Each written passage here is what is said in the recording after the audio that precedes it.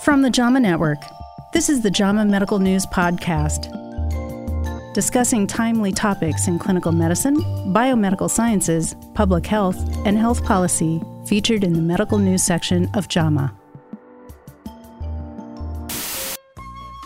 No, I'm going to have a little talk with their daddies like I said I was. And you think that's a solution? No, not entirely. They won't stop it altogether, but get their dads to tan their hides, and it'll slow it down a good bit. Like you say, a little spank here and there ain't gonna hurt nothing. Don't interfere. Eat it. I'm gonna wallop behind you until it looks like two Jack flags. Yeah, spanking. Listen to Aunt Edith. No.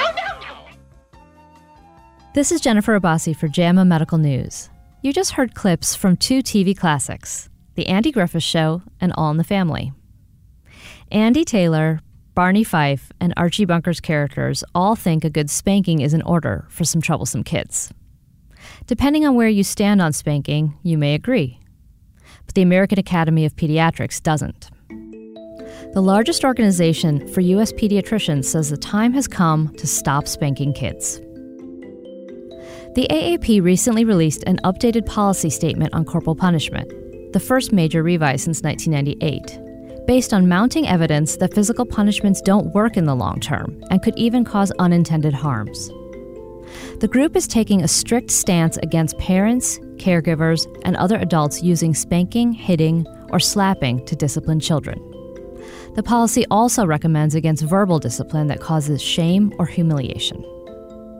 I recently spoke with Dr. Robert Sege, one of the policy statement's authors, and a pediatrician at the Floating Hospital for Children at Tufts Medical Center in Boston. We talked about the AAP's position and how physicians can help parents discipline more safely and effectively. So, what is the AAP's policy on corporal punishment? The American Academy of Pediatrics advises that parents should not hit their children, spanking or anything like that, and also that they shouldn't use verbal punishment that causes shame or humiliation. Now, the last time the AAP released formal guidance on discipline was in 1998, I think. That's correct. In the past, the previous policy had simply been reaffirmed.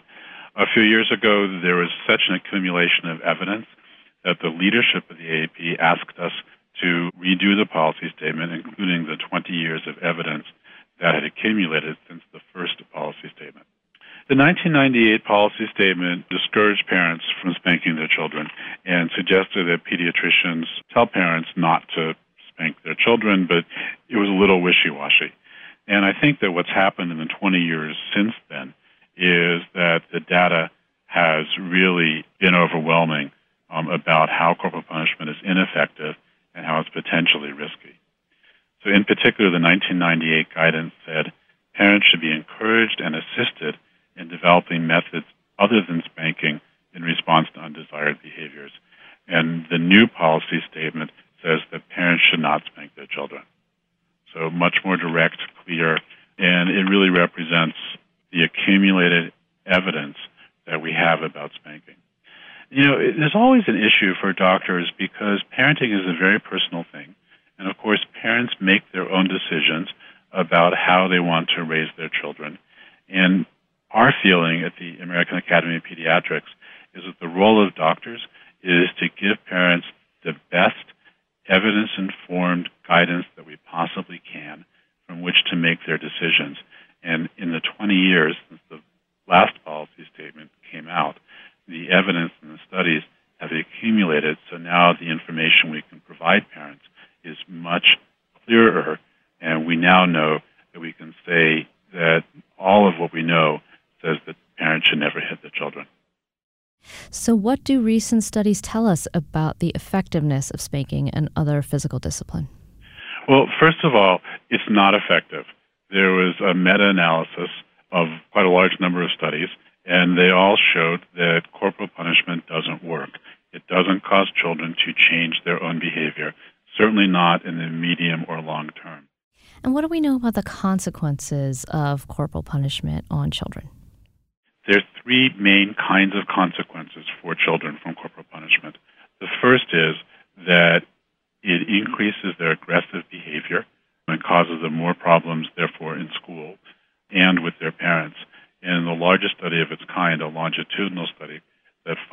children over several waves of study. Corporal punishment often led to a vicious cycle where the children became more oppositional as they experienced corporal punishment, causing their behavior to get worse, and the parents used more corporal punishment, causing the children to become more oppositional and less well-behaved, causing the parents to use more corporal punishment, and on it went. So for some group of children, this vicious cycle was really very, very difficult. The second consequence, which is a little harder to be as certain about, is there is evidence that the use of corporal punishment affects children's brain development. Dr. Sege said that in one study of young adults, those who had consistently been exposed to harsh corporal punishment had lower prefrontal cortical gray matter and lower performance IQ than those who hadn't.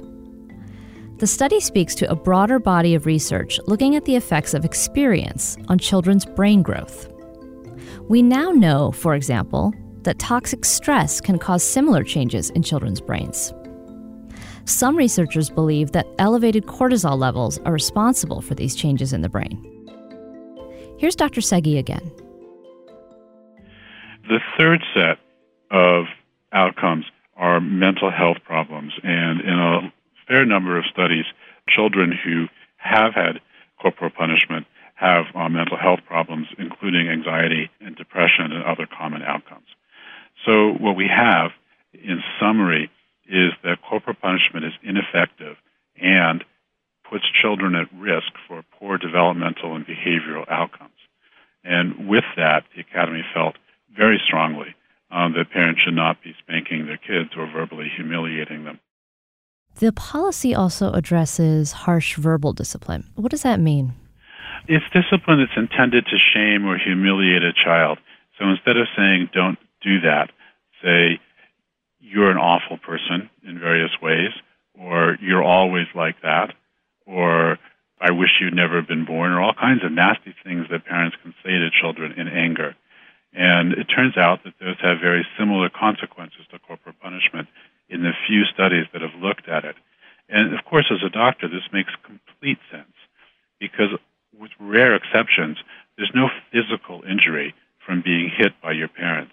What happens is the psychological injury of shame and humiliation. So if you remove the physical part and you have the shame and humiliation, it has the same negative effects on children.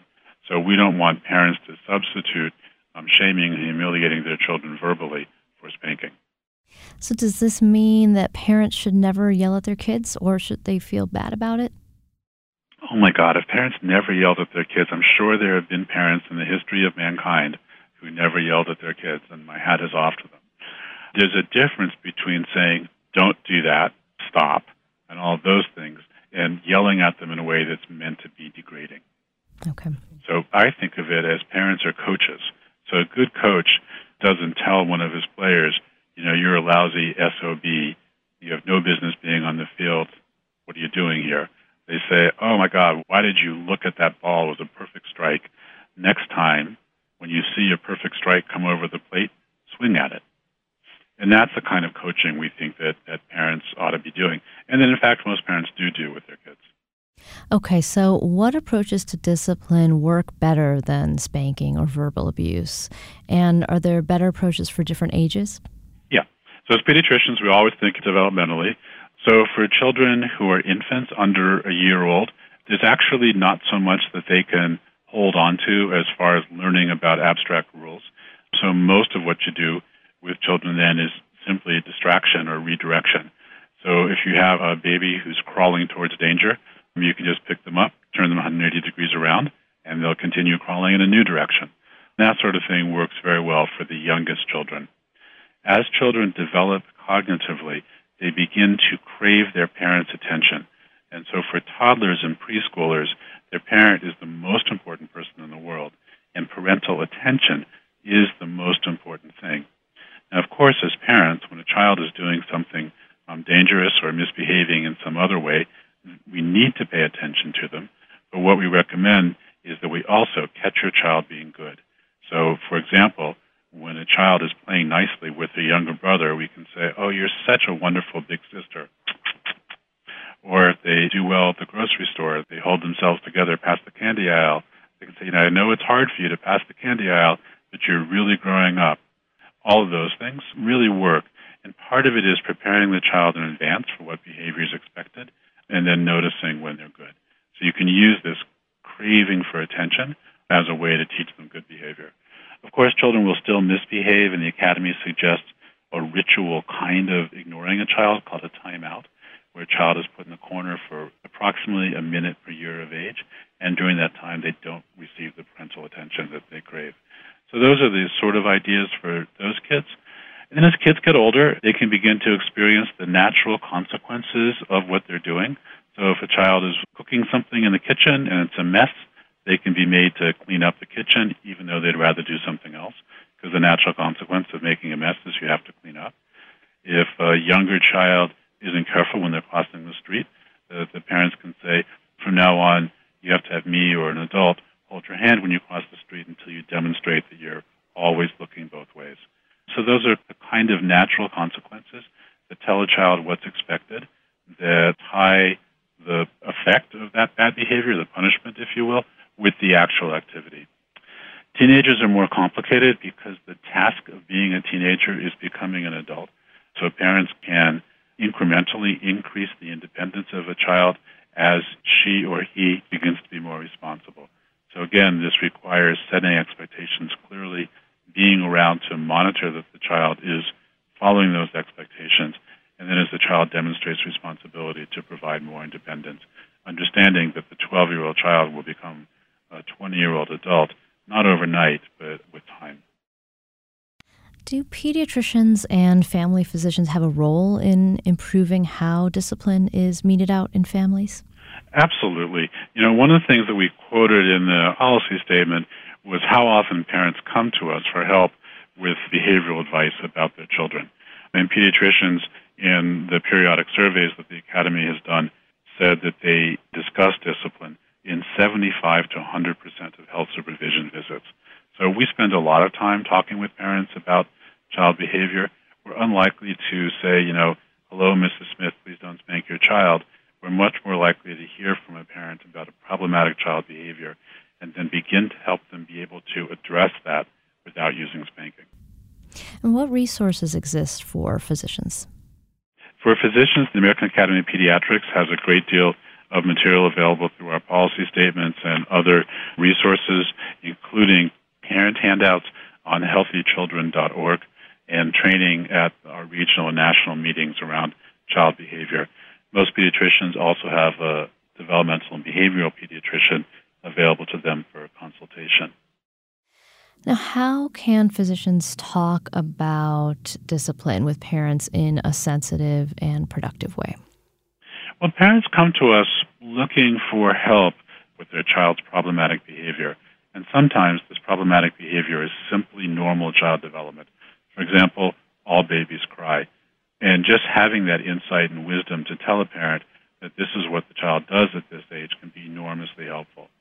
When there are other problematic behaviors like sleep or opposition, we can engage with parents in mutual problem solving.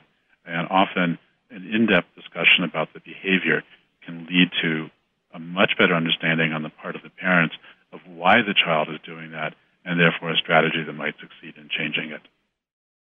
Now, what if, I'll give you a scenario, a parent and a child are in a doctor's office and the physician witnesses some form of corporal punishment or verbal abuse. Yep. The parent hasn't asked for any advice on this, but the doctor sees it's happening. What can the physician do in that situation? I think usually we suggest with starting being empathetic, oh my gosh, this is so hard, you have to wait so long, it looks like Joey is getting really impatient. And then say, we recommend other ways of helping Joey behave well besides hitting them. Here are some strategies you might use, because we know that hitting can cause problems in the long term.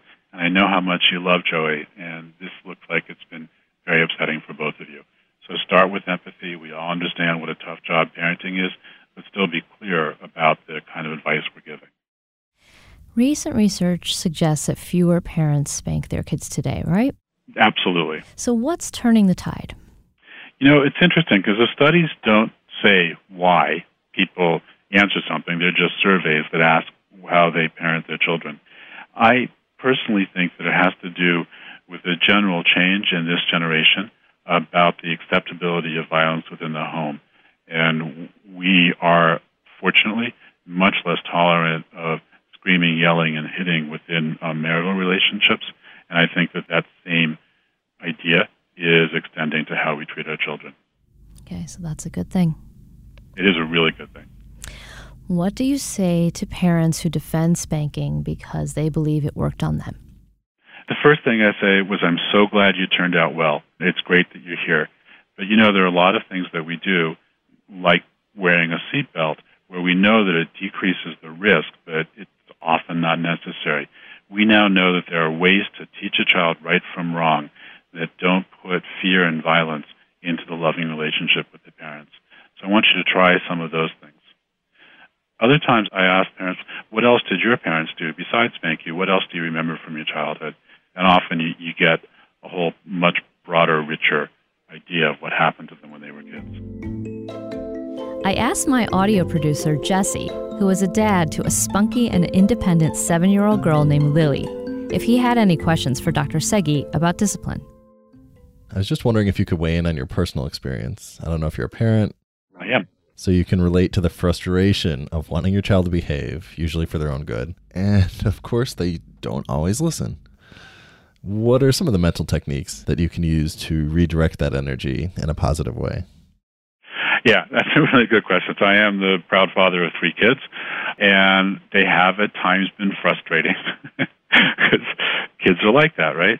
So I think that one of the things about a timeout is that it also gave me a chance to have a timeout and cool down while the child was in the corner contemplating whatever had happened. I think that's really important. I think being able to reach out to another adult to help you when you're feeling frustrated and angry is important as well. There's not a parent in the world who hasn't experienced that kind of frustration with their kids. But the important thing to remember is that overall, children want to be good. They look to us for love and support, and there's simply no reason for fear and violence to enter into that relationship. But we can teach our children right from wrong without threatening the relationship. Now, for a parent who has reacted in anger and, say, yelled and said something inappropriate or maybe slapped their kid across the face, is it appropriate to apologize? Yeah. All of us are human, and I think Jesse's question got at this too. And sometimes, no matter what we do, we're in the moment doing something that we think we shouldn't. And it's okay to model for a child that we feel badly and that we didn't mean whatever it was we said or did in anger, and talk about how that felt for us as a parent. And in fact, I really love you. And that works okay if this is an occasional thing. If it's a more common problem, there are parent resource centers, there are parenting classes, there are all sorts of resources for parents who really are struggling with this issue. And I find that particularly parents who were themselves shamed, humiliated, or spanked when they were a child, and those are their prominent memories of childhood, it can be really helpful to go to a longer, more intense parenting class to help understand a whole range of different ways that they can deal with the frustrations of being a parent. Parents are a child's first and most important teachers, and we can help parents learn to teach their children right from wrong without injecting fear and violence into the most important relationship that any of us have. Thank you very much for your time. Okay, thank you. Before we end, I wanted to mention a recent study published in JAMA Pediatrics. Researchers found that verified incidents of child abuse were more common on Saturdays after school report cards were released the day before. It may not surprise you to hear this. According to the authors, physicians have been well aware of this association.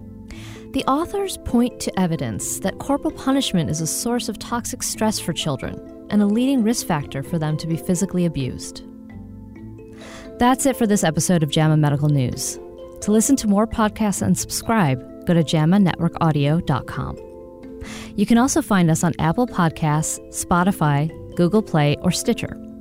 Today's episode was produced by Superdad Jesse McQuarters. I'm Jennifer Abbasi, Senior Staff Writer for JAMA Medical News. Thanks for listening.